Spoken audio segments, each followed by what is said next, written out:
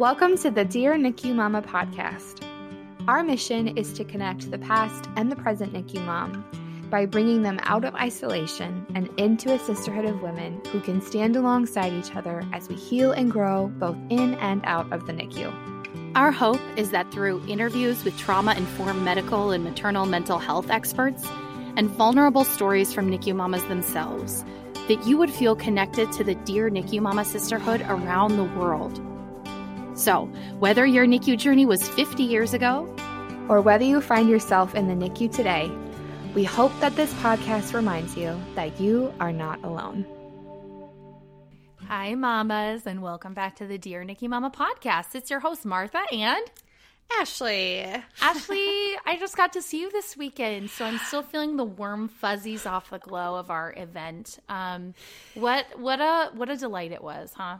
What a delight it was. And the insomnia cookies that we got to enjoy together were worth the stomach ache. We made some strong choices. And personally, I made some strong choices that did not help my dairy allergy. I did break out in a full body rash, but it was worth it. So back up here. So we were deciding where to go to eat. And I mentioned a pizza place. And I kind of forgot about Martha's rash. Yeah. And she's like, I might get a rash, but like it's totally fine. And I was like, are you sure? So we're eating pizza, and I see the rash embarking upon her face. And I was like, oh my gosh, like you have a legit allergy. I just will never give it up. I love it way too much. Well, it was a delight, and I know that we'll be debriefing about it for a very long time. And if you're interested in learning more about that event or seeing the recording of it, you can definitely check out our website, because we're going to offer a purchase of an on-demand video from that, and that's featuring Dr. Parijat Deshpande too. So, well, today we have, on the podcast, we either have the opportunity of interviewing a NICU mama to hear about her journey and her personal story, or sometimes we get to interview experts in the fields of obstetrics and maternal mental health and pediatrics. Today, we actually have a 2-for-1 deal. We have Dr. Mona Amin of the Peds Doc Talk podcast and Instagram page. Welcome, Dr. Amin. Should we call you Dr. Amin or Mona? What would you prefer? You can call me Mona. I think after hearing your allergy story and what happened, I think we're on a first name basis now. So you can call me Dr. You can call me Mona. Well, welcome. We're so glad to have you. I'm so happy to be here. And like you said, like sharing the perspective both as a mom and as a pediatrician who had a son in the NICU, I think is going to be a great insight for your listeners. Absolutely. Yay. And a little bit about you. You're a general pediatrician. You're board certified. You're still working in private practice, yeah? Yeah, I'm still working in private practice. And then I have my Peds Doc Talk, which is my educational social media practice, if you will. I'm not really seeing patients, but my education empire is what I like to call it. That I'm trying to build to really help remind parents that they're doing a fantastic job and giving them all the resources they need to make informed decisions. Yeah, it's actually incredible. I saw that you're nearing in on 100 episodes. So I actually I'm a little bit sneaky. On my podcast I have more. I think I have like 130, but I don't number all of them, which was a mistake I made because I have a different series of like when people call into my podcast. So I think I have 130. Cool. I have 130, but it's 99 officially numbered wise. But I should have. Gotcha. Now I was like, I should have numbered them all, but now I can't go back. I don't know how to do that. Oh, I know. The podcast game is so confusing. Like we've had so many conversations about it. When do we start our next season? How does this work? Yeah. But it's so exciting. And I also thought it was kind of crazy. You started your podcast like the week the pandemic started. I know this. Yes, I did. March 2020. And I had my son, and because you don't have enough to do in maternity leave, I was like, I want to start a podcast. And it's something that I wanted to do for so long. And I was like, you know what? I have time when he's napping. Like, I know I should probably rest, but I'm like, you know what? I'm going to do this because it's something I wanted to do. And then when I went back to work, I wouldn't have had the opportunity. So my husband looked at how to set it up. We bought all of the equipment. We, downloaded our platform, paid for the subscriptions, and then I started. And it was surprisingly, I was very anxious because I was like, I don't know if people are going to listen because they're not commuting. Literally a week after or a week before things shut down is when I announced it. And I was like, oh my gosh, but thankfully it's been doing well. And then this year has been, every year just gets better and better. So more people hear it, more people share it. That's how podcasting goes. So learning so much as I go too. Yeah. Well, I know as, I see your posts up on my personal and on the Dear NICU Mama account. And what I appreciate about your account so much is you do address, pediatrician type things like illness and what is, those types of things.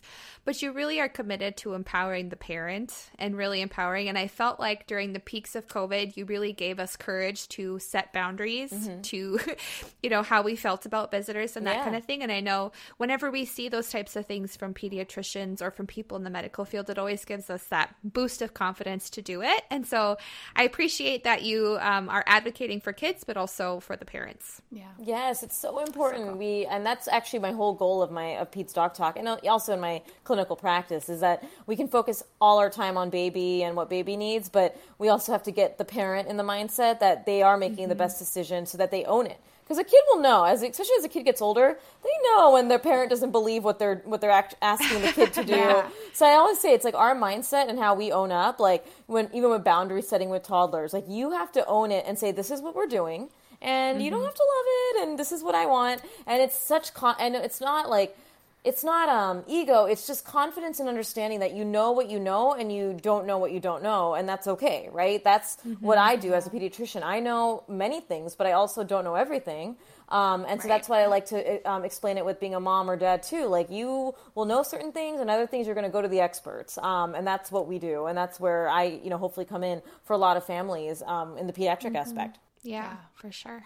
I love too that it's kind of growing, like as your parenthood journey is kind of growing with Ryan, it seems like the podcast and your content is growing, which I appreciate too, because we're in the toddler years. So I saw the recent episode about validating your toddler's emotions while they're, and I downloaded that immediately because Ashley knows my child is trying to murder me. So it'll be really helpful. Emotionally or physically murder you? I hope more emotional, but both. Yes. No, both, sure. It's totally, yes. It's evolving for sure. I learn different things as I become a mom, and I learn what I call the pain points that mothers go through. And especially, I speak to dads too, but I spoke to my husband. My husband was like, I think he's like, it's true. Women go through different experience. He's like, you don't have to address men all the time. Like, of course, men can get information from your account, but you are a mom and you share so much of your mom life. So go ahead and share mom stuff. Men can follow you, and if they don't resonate, they'll stop following. But we don't really need a lot of that stuff. So at least I don't. So I'm like, yeah, you're right. And so, or they don't know they need it. Maybe is a better point. But yes, I love sharing all this information and evolving as I become a mom too. Yeah, that's for sure. So starting, kind of at the beginning of your career, how did you decide that peds was for you? I always wanted to be in the medical field. This has to do with my mom being in the medical field. She's not a physician, but she worked in a lab. And growing up, I just saw how much she loved going to the hospital, and she just was always happy. That also could have just been my mom. She's a very upbeat, happy person. But she loved it, and she had a lot of job security. And immigrant parents, they drill home job security to the grave. They're like, you need to get a job that is going to give you a lifetime of security. And so that's why a lot of us Indian immigrants go into medicine, lawyer, business, things like that will guarantee a quality of life with finances, right? And so then I had that in my head growing up that, okay, I'm going to go into one of those big Indian American fields that all of these immigrant children go into. But then I was like, let me see what I would want to do. So I just loved going to my doctor, honestly. I just thought he was fascinating. He was also a DO, which I am too, an osteopathic doctor. And he just, the way he spoke to me, the way he was so straight edge, like he was all, like when I would go in and complain about retrospectively bullshit stuff, he would be like, Mona, I need you to stop complaining and take care of this and stop coming into my office. And I love that. Like many people won't, but I loved it for me. And then I was like, you know what? I am whining a little bit too much. I need a little bit tough love. Like I'm a grown up now. I'm 18. I don't need to be going into my pediatrician's office complaining that I'm sick all the time. This is like a teenager. He wouldn't say that to me as a young child. But it was so needed. And then I just loved learning about medicine. And then pediatrics just seemed like the perfect specialty because medicine, it's the only specialty that goes downstream as you can. When I talk about downstream, like adults have all their issues already. It's really hard to change lifestyle for an adult. But when you can get them at the beginning, and when I say get them, meaning lifestyle, how are we going to approach sleep, nutrition, stress, tantrums, all of that lays a foundation for a rest of our emotional and physical well-being. I talk to my husband a lot about the things that bring families into the ER are usually stress-related, diet-related, right? Lifestyle-related. So how can we create a foundation for a healthy, quote-unquote, lifestyle for our children? And that's having a great relationship with sleep, meaning valuing sleep as something that's very important and that's the priority. I know a lot of families do a lot of late bedtimes, a lot of that on a regular basis, which has an impact on how we learn and how we function. So beds, how we manage sleep, nutrition, the importance of variety of different foods. So I teach parents about picky eating and all of that. And then how we manage stress. And that goes down to how a parent would deal with tantrums. So it goes down to parenting a lot. And it's not putting a lot of pressure on us. It's just understanding that we are our parents. We are our child's guide in this world for the first 21 years. And it's not pressure, it's an awesome responsibility, right? I mean, this is our role that we are now taking on. And when you have the right tools, you're going to do an amazing job. I mean, it's not hard work. It's knowing the right skills and just implementing them into your daily life, right? It's just saying and reframing a lot of the things maybe you're already doing. So pediatrics was where it was at. I just felt so excited to help families from the beginning, and then also just grow with them. I mean, I have families that I've been at my practice for 4 years. They're 4 years old. Or I've had a teenager who was 16, is now 20, and is like, Dr. Mona, I don't want to leave you, because now they're approaching 21. And I'm like, sorry, you got to go. But it's so hard for me because I grow very close to these people. I grow close. I know what they like. I know how school's going. It's like a very awesome experience, almost being a part of these people's families, but not. And then feeling so trusted, like they want to know, Dr. Mona, what do you feel about this? What do you feel about this vaccine? I trust you. I'm coming to you, and I will drive 3 hours to see you because I only want to see you and I miss you. And I'm like, that's so nice. Yeah. So it's such a beautiful thing. And I don't think a lot of specialties will give you that. Right. Yeah, for sure. And I know for NICU families, next to the nurses that you have in the NICU, your pediatrician is your first medical provider that you really establish a relationship with. And so I know both Martha and I have talked often about how much we value our pediatrician because they were the first ones to give us the tools post NICU of like, okay, how do I do this in this germ-infested world? Yes, And so, I know as a NICU mom, it's just really powerful when you find a pediatrician that can walk you through some of those big decisions and really give you the confidence that you need to do life at home with your baby. Yeah. So you have the unique perspective of not only having a remarkable practice, but also being a NICU mama yourself. And so would you be willing to share a little bit about your family building journey in your pregnancy with your son? Yeah. So we actually were putting off trying to get pregnant for a bit when we got married. I know some people have different plans. We wanted to create some financial security. This was very important for us, having a lot of medical school debt. I know this is not always a priority for a lot of people, but we said, let's try to bring our loans down a little bit, and then we'll start trying to get pregnant. So when we finally started to try to get pregnant, I was 33 and a half maybe years old, 33 and a half maybe. I'm trying to get the exact year. But we decided, I was 33. And so then we decided to start getting pregnant.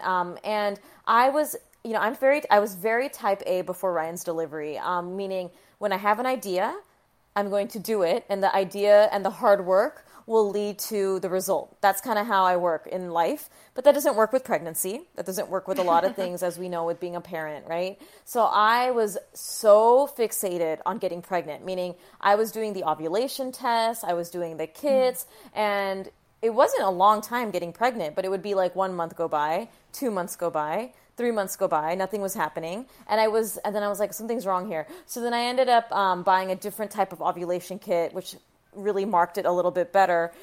Actually got pregnant 2 months after that.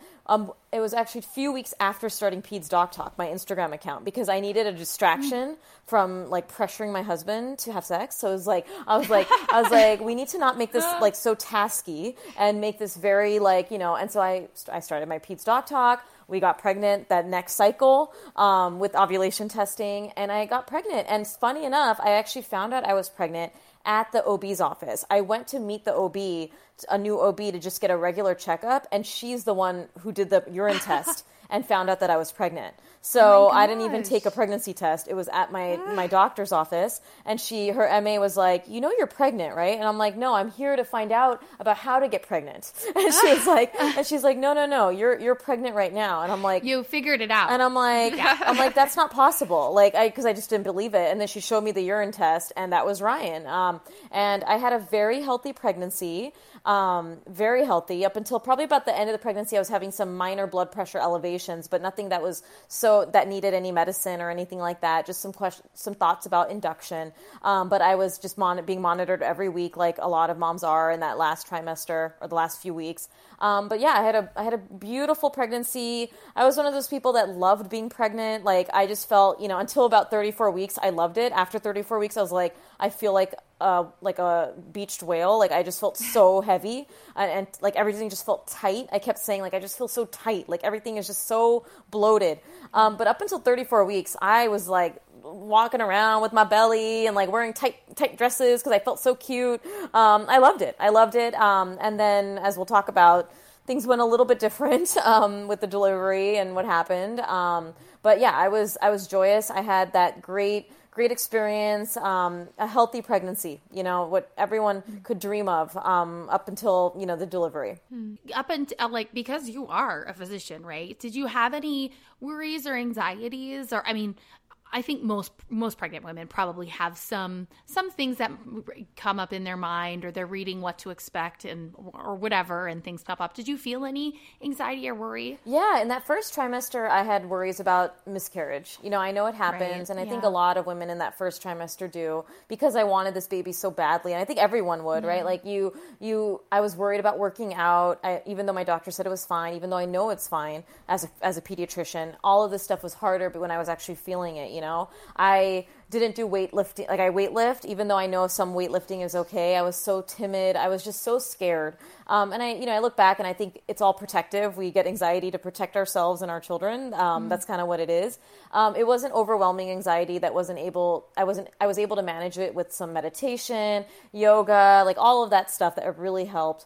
And then other anxieties that came up is I did have an anxiety all the time of it sounds really crazy, but I felt like we were going to need the NICU, and it sounds so weird. Like, why would you think that? But I know, and I told my husband, he's like, you can't think like that. I was like, why are all our doctor friends having children with medical issues? Like, I asked him this. He's like, I don't think it's all of our doctor friends. I just think it's like life, like people have medical issues. I'm like, I know, but every single one of our friends has had either difficulty getting pregnant or had a medical issue. What's going to be our issue? Like I said that to my husband, like when I was pregnant, and he's like, well, I don't know. We'll see, you're healthy. And then I'll talk about a little bit about what happened with the delivery and afterwards, but there was a lot of weird premonitions. And I actually was worried more not worried, but I was thinking that if preterm labor, right? I'm like, I know it happens. I'm very petite. I'm very thin. I was like, and I know medically that doesn't make sense, but I was like, what if I have preterm labor? Like, will we be able to, should we get everything ready earlier? And I was like, nope, we're monitoring everything. Everything's going well. But it was really this sort of weird, like, is everything okay? Am I okay doing all of this? But it wasn't overwhelming. It wasn't to the point where I was not able to do my normal activities or anything like that, especially after that second trimester hit. And then, but it was just more reframing. And I did Google. I don't Google a lot of pediatric stuff, but I Googled a lot, like, about pregnancy, like, how many kicks should I feel? And, I'm not an OB. I'm like, what about this? And what about this? Like, pregnancy related, because I'm not an OB. But probably not a good idea. But definitely went through all of that. I think a lot of moms do. Mm-hmm. Yeah, for sure. So we've heard you hint that we'll hear a little bit about your delivery, but would you be willing to share about your delivery leading into your NICU experience? Yeah, so I think it's crazy. It's a crazy story. And people can read even more detail, and if they want a good cry, you can read it on my Instagram, on the black and white images on my feed. But so I was going to be induced on a Thursday, and I was kind of bummed about being induced. I had done like all this like spiritual stuff. Like I had done meditation. I had done a lot of yoga, a lot of stuff to just get me in the mindset. I thought I wouldn't have a medicated birth. I was in that mindset. Okay.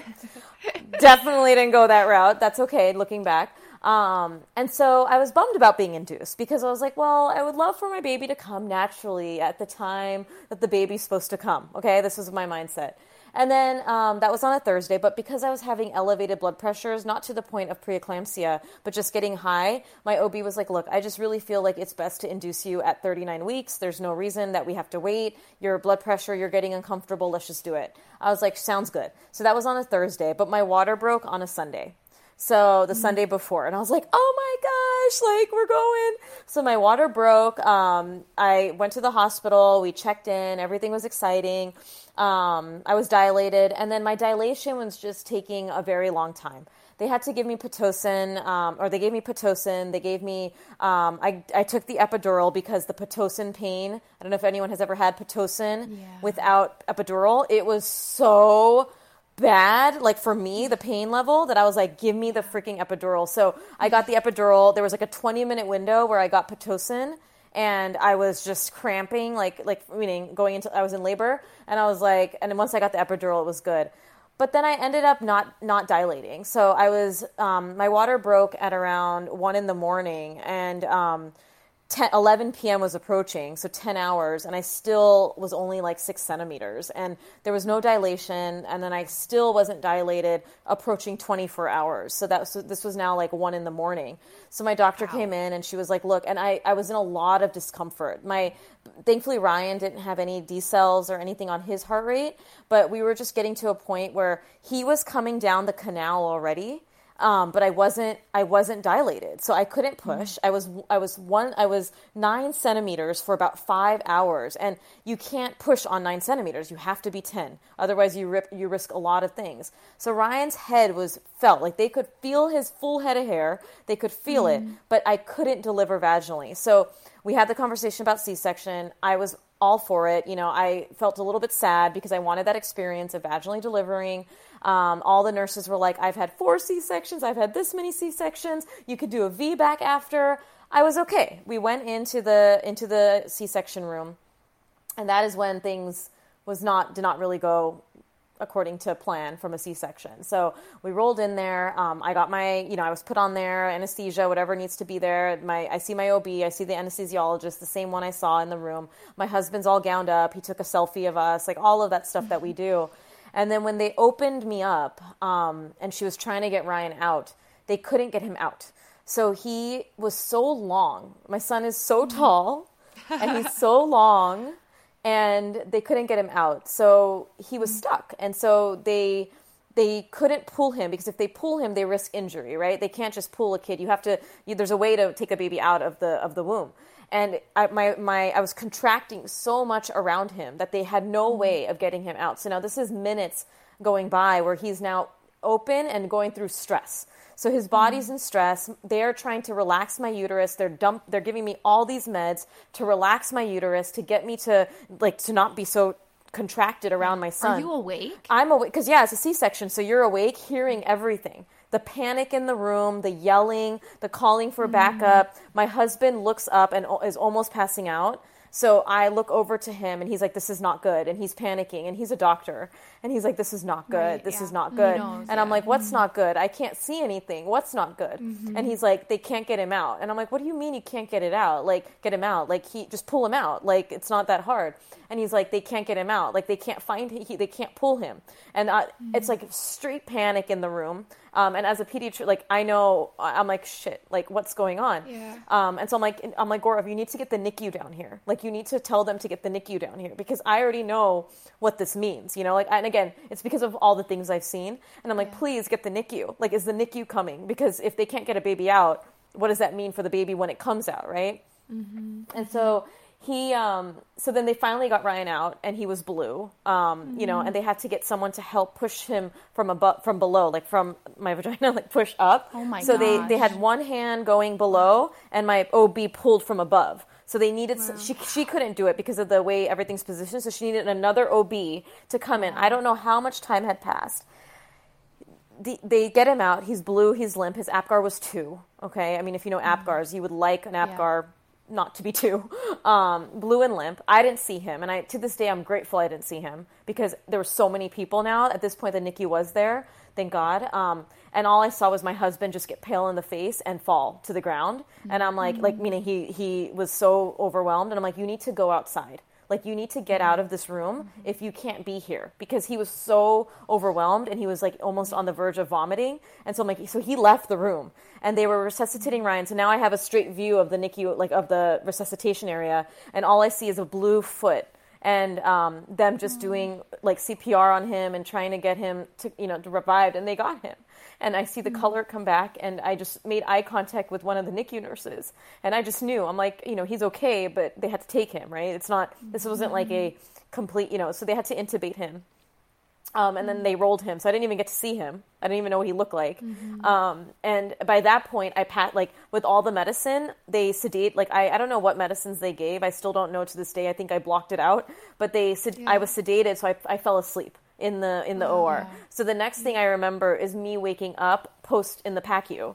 And I just kept, my husband went to the NICU and then came to the PACU, and I was waking up and I was groggy from all the medicines, and I kept asking, like, how's he doing? And by that point, they were able to get him off the intubation and put him on a CPAP. And he's like, he looks great. Like, he's on CPAP. They're going to try offering him formula because you're not, right now. And I'm like, that's okay. And I kept asking him, my husband, I was like, well, how is he neurologically?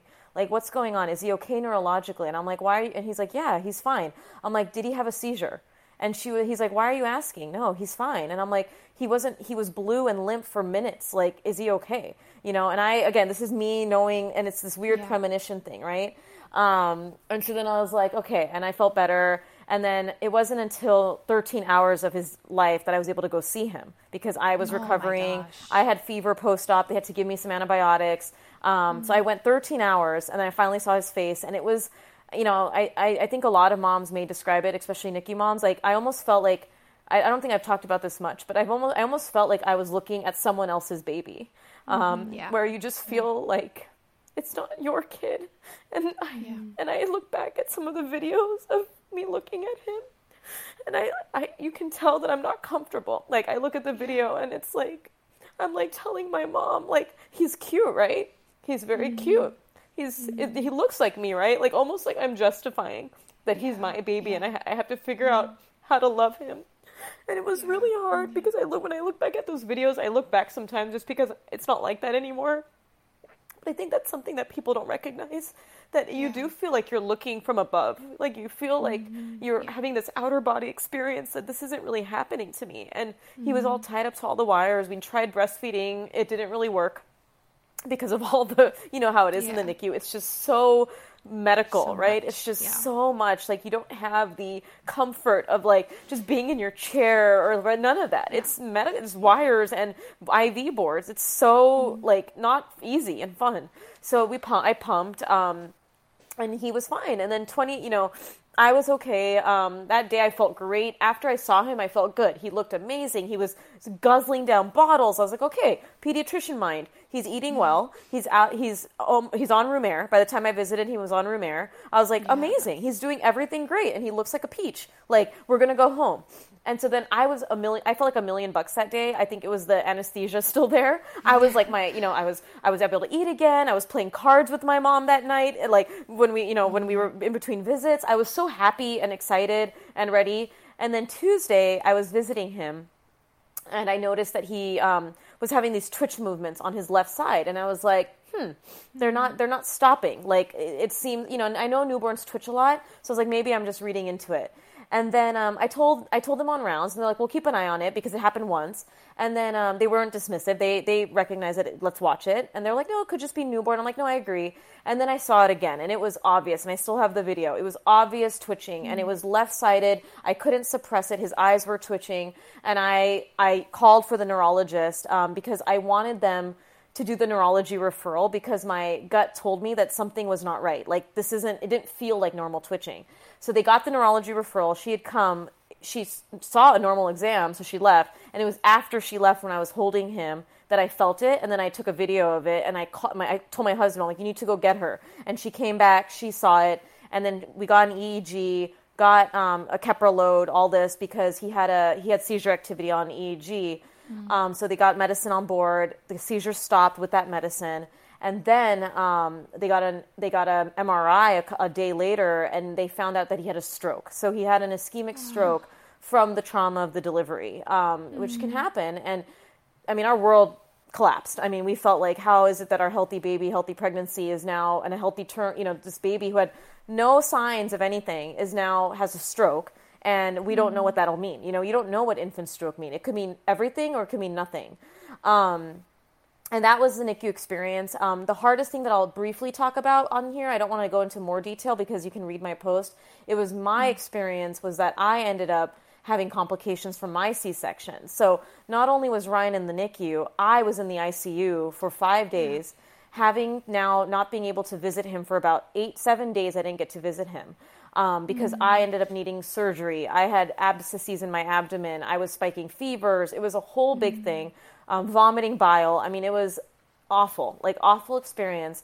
And not being able to visit him, as we know, already visiting your baby as a NICU parent is very emotionally triggering because you can't hold them as much, you can't do everything as much, the breastfeeding is off. I mean, everything was just awful. I mean, I didn't like anything about it. I mean, I don't think anyone does. I yelled at a lot of people, even though I know it needs to happen. They made me wear a mask because it was flu season, and I was like, this is before the pandemic, and I freaking cursed everybody out. I'm like, this is my fucking baby. Like, I want him to see my face. Why do I have to wear a mask? Like, this is, it's all of that protocol stuff that I just got so mad about because I was angry. I was grieving. I apologize, but I was so angry at everything. I was like, why do I'm vaccinated against the flu. Why do I have to, he hasn't even seen me for 13 hours and now I have to wear a freaking mask. Like, this is a bunch of bullshit. Like, I was so mad. And then I calmed down. I remembered what needs to happen here. And yeah, I mean, for 7 days, I wasn't able to visit him, and I had to look at that stupid NICU camera, and I call it stupid because I was so angry and bitter that I couldn't visit him. Like, I was like, because I had a fever. They wouldn't allow you, which I understand. I couldn't move. Like, I was my belly was the size of like a 9-month-old pregnant woman. So I couldn't do anything. And I just would watch the camera, and I stopped looking at the NICU camera because it would make me more sad. They were like, look at the NICU camera when you're pumping.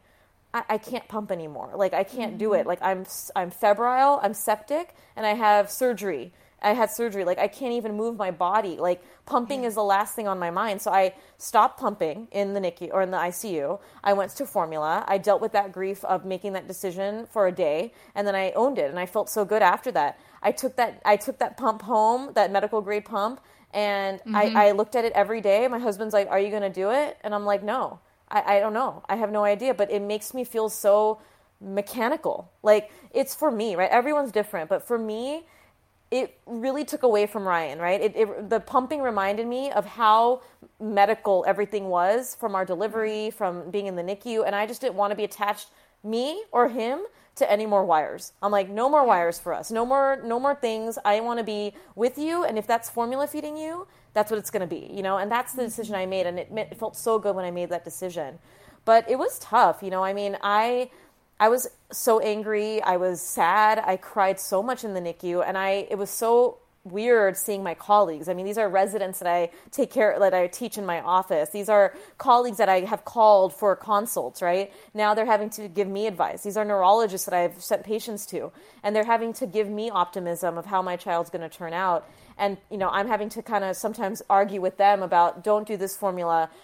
He doesn't need this. Like, I had to advocate for him because they were trying to make changes. And I'm like, medically, that makes no sense. That doesn't make sense. I don't want to do that. I don't want to he doesn't need phototherapy. He doesn't need this. Why are we doing this? Less. Like, what can I do to minimize? Like, I am very, even though I'm a physician and I'm pro a lot of intervention, I'm very big on if it's needed, right? And I'm like, I don't want things done that are not needed for my patients and for my own child. I believe in that. And I was that mama bear in the NICU, I was like, hey, can we talk about why? And I'm glad that they listened to me. I'm glad that we got the diagnosis, but oh man, overwhelming, not seeing him, the pumping experience, all of it. It's just so heavy and so not talked about. And I think we're told to I was told so many times by my mom, oh, but he's here, he's healthy, so, you know, you have to be strong. And I'm like, I freaking want to cry every day, so just let me cry. I would look at him and I would just cry. Like, I would just start crying. My mom's like, be strong, be strong. I'm like,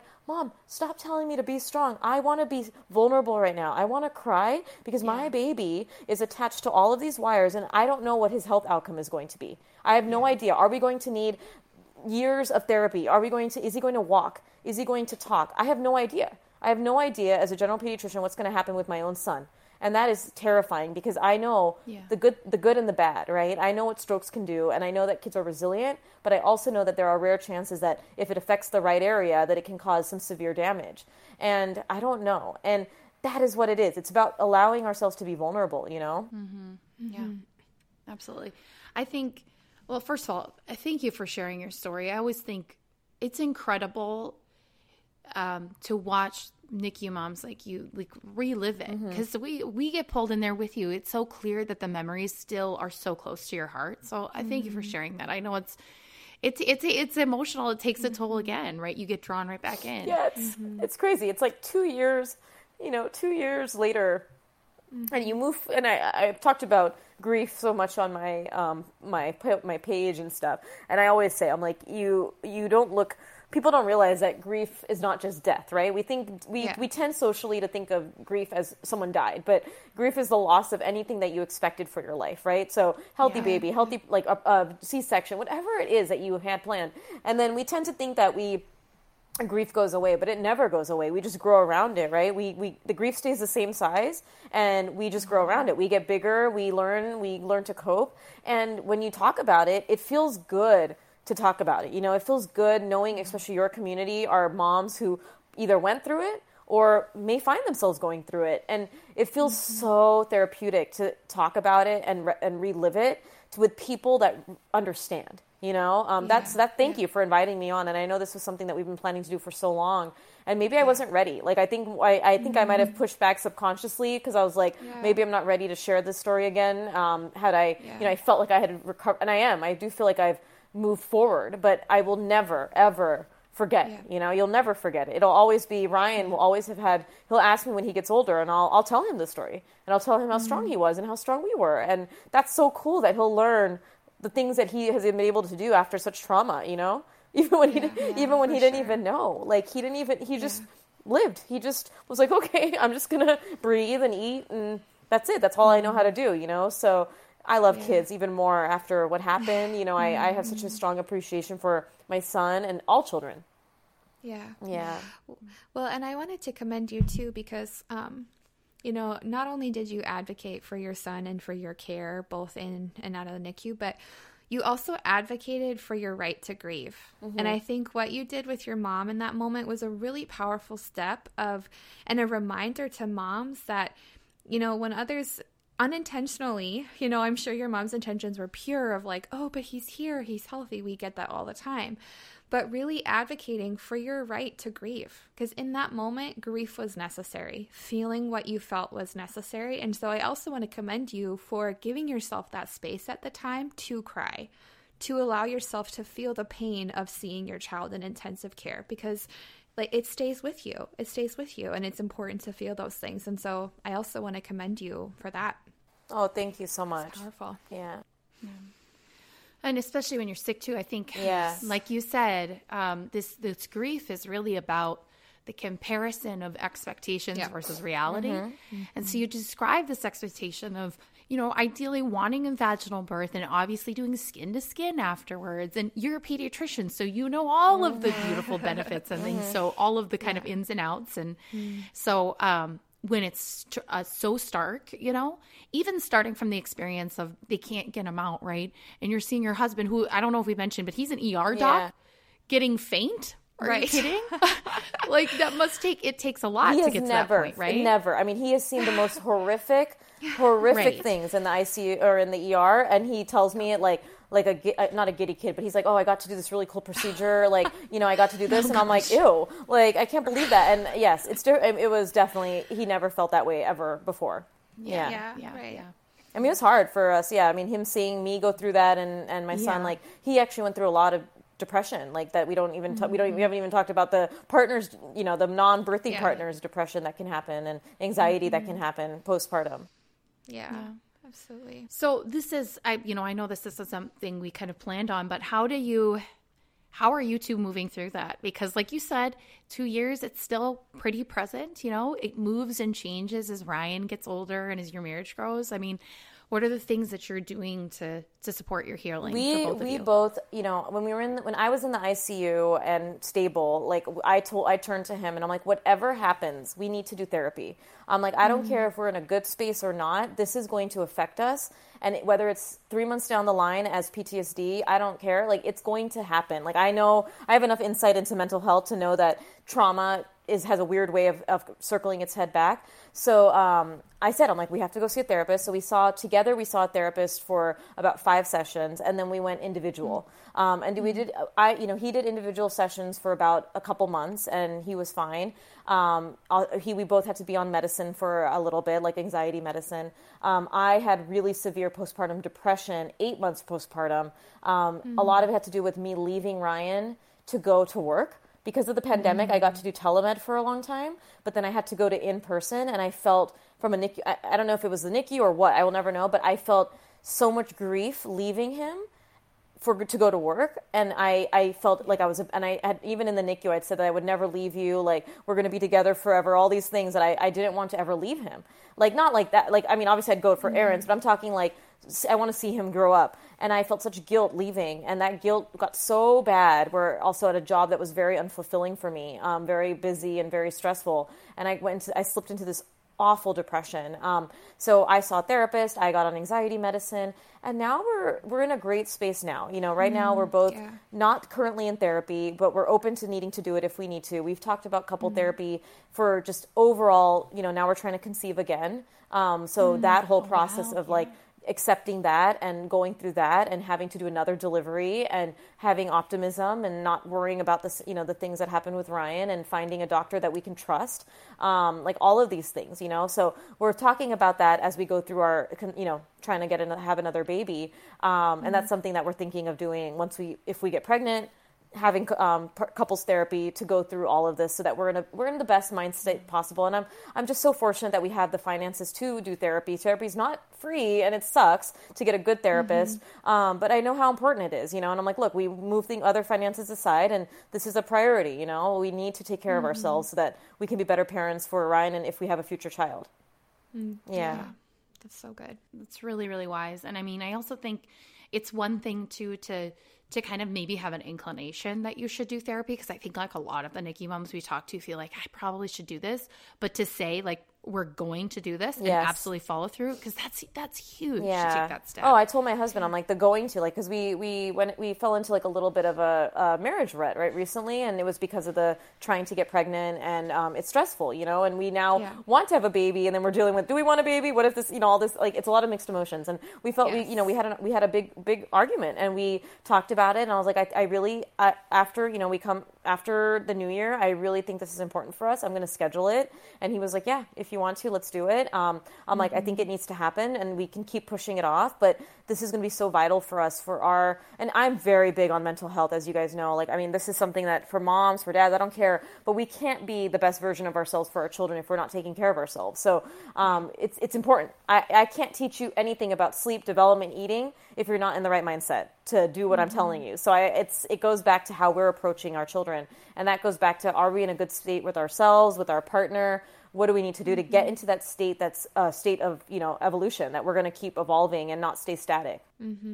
Yeah. So a question kind of leaning off of that then is, just in general, this entire process of this experience, from the trauma of the delivery and, seeing how Ryan had to fight and all of his complications and then your complications, how did that change your perspective as a provider? I think one of the biggest things is, there's empathy, there's compassion. Like, I developed this whole nother level of compassion.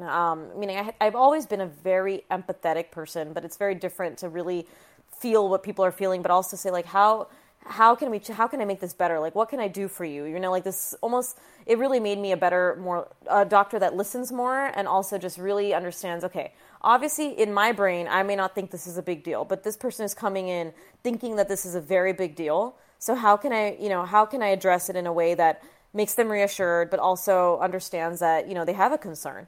And so I think it really changed how I approach people's concerns in my office. I also, I have a very warm place in my heart for NICU families. I have a warm place in my heart for all families, but I know that personal grief that we go through. I think I've always seen it, but I'd never really understood it because I never went through it, like all the nitty gritty, the fact that when you hear, if you have a baby who is in the NICU and you hear the lullaby song when you're on the postpartum unit, how angry it can make you feel, how you get angry at things that people just don't understand. Like, people won't ever understand unless they were in it. They can say they do, right, but unless you go through it, like being just so upset about the littlest things that other people will look at as little, and you're like, no, this is making me so upset right now, and I just want someone to listen. And it's that it made me, so important. And I thought about the way the medical system is managed. They managed my son very well in the NICU, I have to say, but how they managed me was terrible.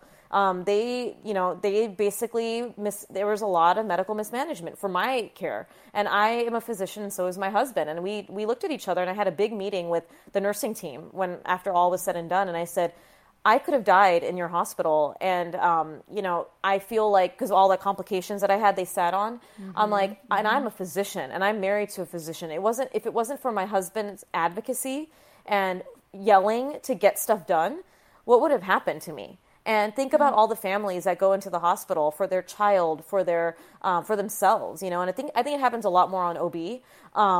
What would have happened if they didn't have that person who didn't know what to look out for? He was the one who advocated for me, and I was the one who advocated for Ryan in the NICU. Like, it was a team there, and Ryan's, thankfully, his stay, there wasn't a lot of things. There were some things with formula, like I said, and that they wanted to put him in phototherapy when he medically didn't need it, and I pushed back. I'm like, I think you guys are thinking that he's a premature baby, and he's not, and I need you to remember that. And I was right. They were thinking preterm. And I was like, I'm not putting another intervention that's not medically indicated for my son. I think phototherapy is vital, but if it's not indicated for my son, why are we doing it? And I pushed back, and they were so nice about it. But it was about advocacy. It was about saying, I don't feel like something's right. Explain this to me. Not in a mean way. It's like, I trust you. I appreciate you. Why is this the case? Why is there another option? Is there something else we can do? What are the risks if I don't do that? Like asking those questions and not being afraid to ask it. That is what I think parents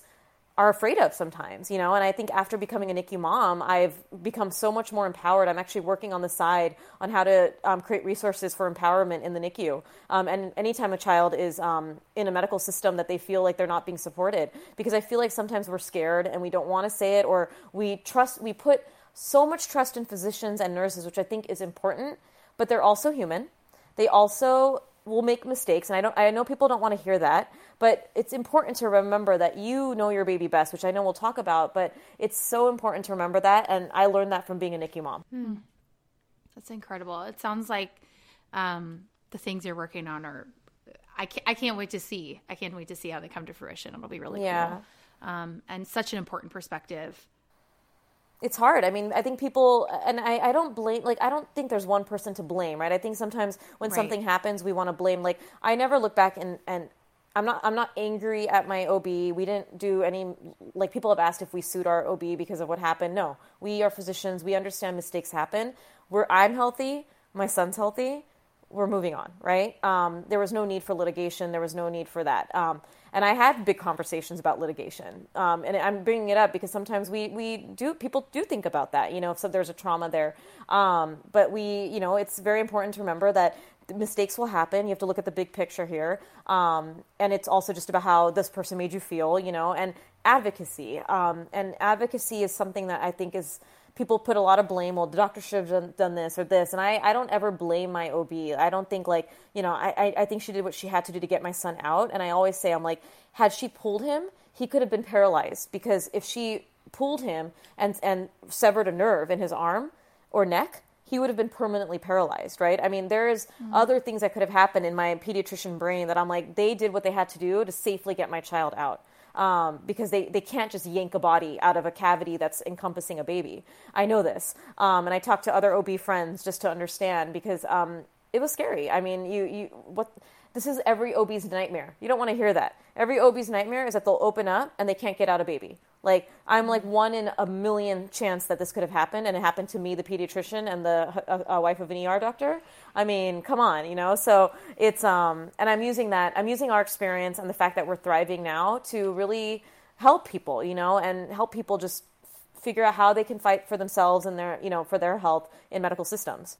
No, that's so good. And you talk often about, and you kind of mentioned it already, of like, you know your baby best. And so, you know, one question we get in the group, and one thing that you talk about often on your page, is how do I know if I'm making the right decisions for my baby? And especially with the past pandemic years, it's been one big question mark. And so, you know, how do you begin to answer that as a pediatrician for families who might be wondering? So I think one of the big things when you're making a decision is what are my goals for this situation? You know, what are my parenting goals if you're looking at a big picture thing? What is important to me? And we can use the example of like visitors. For just say you have a NICU baby and you have visitors postpartum, right? Especially in a pandemic. Okay, I know people want to see my baby. I personally feel a little uncomfortable. Like, I'm giving you an example. I personally feel a little uncomfortable having people visit my baby. What are my options here? Let me talk to my pediatrician. You know, let's get some education about risks, all that. Let me get their opinion. Maybe get one more other person's opinion. Don't get 10 different people's opinions on what they need to do, because you're going to have a lot of cooks in the kitchen. Get two trusted opinions that are not you and your partner to make that educated decision. And then you got to look at, what do I want? What's important to me? I really want to see my friends. You know, I really like when they visit. I want to see other adults.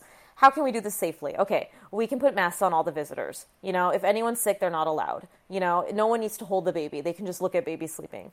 You know, that's kind of things that you can consider. But it's really about deciding what your goals are, what also makes you feel good. And I don't know if you guys feel this way, but like, I do feel like I don't expect every new parent to know what to do with their child, but I do believe that we gain this sort of sense of what makes you feel comfortable. Like, you know that you're like, this doesn't sit well with me. Like, I don't know, maybe I have just a lot of self-intuition to know that this doesn't sit well. I don't like the way this makes me feel. I don't like the way this decision for my baby. Like, it's hard, but it's something that you'll come into as you become a parent, that you'll feel like, yeah, this makes sense. No, I don't like that. Something doesn't feel right. Maybe I should get information about that. So that's kind of how you'll tackle it. And then I always say, like, if that decision is giving you so much stress that you can't sleep because of that decision, because just say you want to take a trip with your newborn, okay? If you are so stressed about taking that trip, don't take the trip.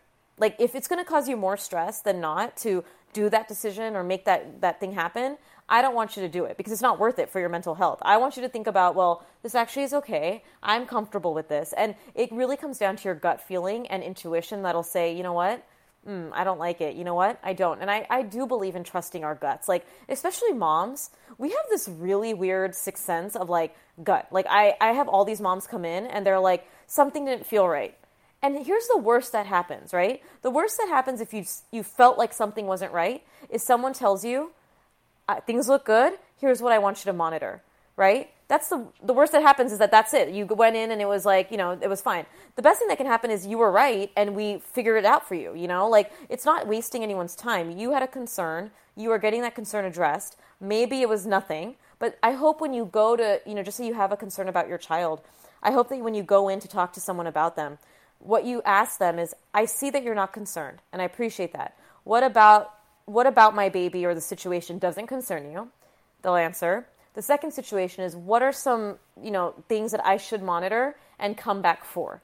So that way you have a plan. You know, you can get into the brain of that doctor, because we can't tell you everything, but we can say, I'm not worried because your child's feeding, your child doesn't have a temperature or fever, your child's da-da-da, but I can also tell you what to monitor, you know? And I think we should start doing that in terms of advocacy, so that you know that I am making the right decision. Something didn't feel right. Maybe my intuition was off, and that's okay. It's fine. But what do I need to watch out for now? If someone tells me my kid's okay, what do I watch out for? And going with that. Mm-hmm. Yeah, that's great advice, especially going into the holidays. Yeah. Mm-hmm. Because people get paralyzed. Because now is when people start reaching out. Oh, do you want to come to this New Year's Eve party? Are you going to come over for Thanksgiving? What's happening with that, right? And you all of a sudden have to make decisions. And like you said, if you involve too many people in the decision-making process, it can get weighted down. And it's hard when we all have aunties and moms and stuff that have opinions. Oh, yeah.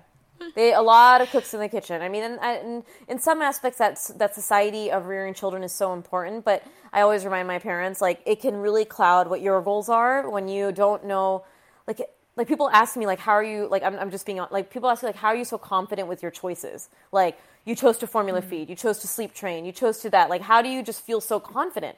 And I say, I'm like, it's because I'm a pediatrician and I know all the things, like, about these things, right? Like, I know that kids who sleep train, kids who don't sleep train have great outcomes. I know breastfed and formula fed babies have great outcomes. I know X, Y, and Z because I take care of these children.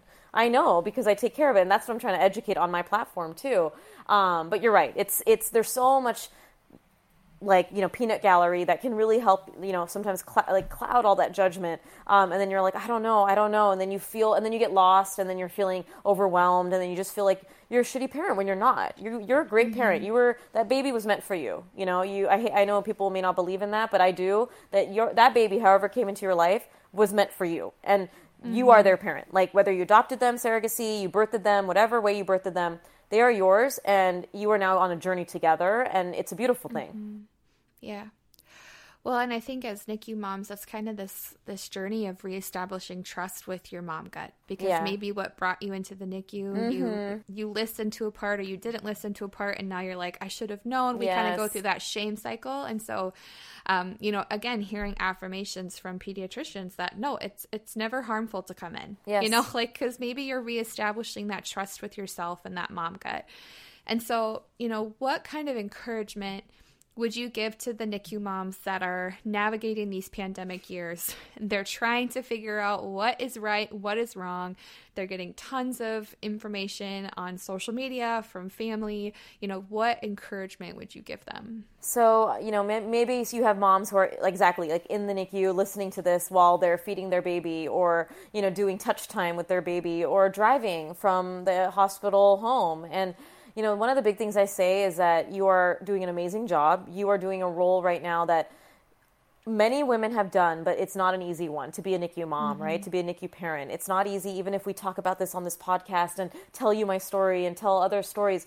It's your story, right? You are creating your own story with an own experience, with your own emotions, and that is your story, you know? And when you're living it, it can feel so hard, right? Like, you know, that drive from the you know, hospital to home, or going from the next floor to your NICU, there's a lot of thinking happening. You know, what should I have done? What can I have done better? What did I do? I mean, that is normal feelings. I don't want you to ever feel guilty about having guilt. I think we sometimes do that, and then that gives us more guilt. It's like a weird cycle, right? Don't feel guilty for feeling guilty. I want you to embrace it and move through it, right? That's how we move through emotions. It's like, hey, I'm guilty. This sucks so bad. How now can I move through this? How can I embrace this and say, okay, it may not happen in the NICU. It may happen months down the line. Be patient with yourself. Understand that your emotions are all valid. Lean on the people that support you. One of the big things and final messages for this is that I found that when I was in the NICU, there were certain friends that were better for me at that time. Certain friends just didn't know how to speak to me, even though there are amazing people, okay? And you could have the best friend in the world, but when you're in the NICU, that friend all of a sudden becomes annoying, okay? Like, it's okay. It's okay to feel that way. And you don't have to be mean about it. Like, don't tell that person you're annoying, please. But just say, hey, look, like, right now I need space. I need space. I love you so much. When I'm ready, is it okay that I just reach back out to you and we can talk again? Because you may not be capable of that friendship in that time, because you may be triggered by something. They may be telling you things, or the way they say things, that's not what you want to hear. And that is what I want you to have insight into, right? Knowing that your feelings are valid, and knowing who to lean on and reach out to, which may not be people that you expected. It may be Instagram. It may be it may not be your partner. It may be your mother-in-law. I mean, you may be people that you never expected. Open yourself up to those people and allow them to see, is this the person I need right now for my life as I go through this very real grief? I mean, it is grief. It is trauma. No matter how anyone tries to sugarcoat it, it is real grief being a NICU parent. And you will move through that in your own speed. There's no rush to move through the grief. You know, it is how you will move through it, how you will process it. But you first have to accept it as grief for you to say, now I need to do what I need to do to move through it, right? You can't say, well, everyone goes through it. So many people are NICU moms. I'm not special. I'm not this. No, you are special, okay? You're going through something right now. Your baby is in an isolette. Your baby is intubated. Your baby has a feeding tube. Whatever it is, your baby is going through something, and so are you. And accept that and recognize it and embrace it, if you will. Yeah. Oh, that's so wise. Oh, my gosh. I literally in my head was like, I know which these friends and these friends. Yeah. Like, making the list. I was like, I remember that. But it's so true. And I think the cool thing about our community is by having this experience, you learn how to be there for other people in crises, medical crises, and NICU crises, right? Yeah. So the coolest part about our community is that you have the experience, and then you get to be the person who's there, who says the right things, who says, actually, here's a gas card, and I mowed your lawn, and it's good to go, and I'm here to sit with you and hear whatever you have to say, right? Yeah. You learn how to do that. And that's like one of the coolest parts about this community and one of the biggest blessings we have being here. And look at you now, right? Like, I think it's cool how your career has kind of, it seems like it's had this big turn, right? In which you're focusing on advocacy and supporting parents. And I imagine your journey with Ryan is part of this. Oh, absolutely. I mean, when me and my husband talk about things, we also, anytime we go through a hardship, we're like, what was the lesson that we needed to learn from this? And we even said it when we were when I was in the ICU. Why is this happening? Not like, woe is me, like this is, like, why is the universe doing this to us? Like, why is this happening? Why is this hardship coming to us right now? And I would talk to him, like me being, with an NG tube down my throat, talking to my husband while my son's in the NICU. I'm like, there's a reason for this. And I told my husband in the ICU, I said, I am supposed to use this experience to help other people. Like, this is what my purpose is. And I'm going to go on Instagram and I'm going to share this story. And I'm now going to also turn this into advocacy that no mom will ever, in the long-term future, have to ever experience what we experience. You know, I know it's a bold goal, but like advocacy. And I knew that there was a reason for that. I knew that I also needed to go through this because I was so type A. Everything was like, you have to do things this way and this way. And then this experience taught me to learn to let go. I learned to let go. I learned that I can't control everything in life. I could do everything by the book, and things can still go Ari, right? It's not always going to be me. It's not me. It's life. Life will throw you curveballs, and it's not your fault. It's never your fault, any of this happening. It's just life. And that, going through that is what showed me, like, all of that, right? I mean, had I never gone through that, I don't think I would be the person I am today. I feel like I do feel like, in a way, I feel powerful. Like, I feel powerful that I've had this medical experience as being, a doctor, but also I've had this personal awakening. Like, I went through this huge personal awakening in how I approach stress, how I approach everything. Like, everything changed ever since I had Ryan, and not even just because I'm a mom. I think it's because I became a NICU mom. Yeah. There's a pretty powerful transformation that comes when you become a NICU mom and a mom. And so thank you so much for sharing about yours. And, as we kind of close out this episode, we just want to reaffirm the NICU mamas listening, whether you're in or out of the NICU, that, like Dr. Mona said, you know your baby best. And so whether you are on a journey of reestablishing trust with yourself, you're on a journey of healing to what does my gut say? Is it anxiety? Is it something I need to listen to? Then, Mama, you will always be the best mom for your baby. And so, Dr. Mona, thank you so much for your vulnerability. Thank you so much for the work that you do for the NICU community and families everywhere. And we're excited to see where your practice takes you. It was just an honor to have you on the podcast today, and we really just appreciate your transparency and advocacy that you have brought to our community. So thank you so, so much. Thank you so much. I, again, am so grateful to join you all, to share this experience with, women who've gone through something similar. Such a blessing. And again, I just got an hour of therapy, so thank you for that. We did too. I don't need to call my therapist. This is great. Thank you. No, I'm just kidding. It's really, really beautiful. Thank you so much. Yeah. Thank you so much for being here. And mamas, we will catch you guys next week. Have a wonderful rest of your week. Thank you so much for listening to this week's episode of the Dear NICU Mama podcast. If you loved this episode, we'd be so grateful for a review on any of the podcast platforms. And we'd love to continue connecting with you via our social media pages or a private Facebook group. And ultimately, NICU Mama, welcome to the sisterhood.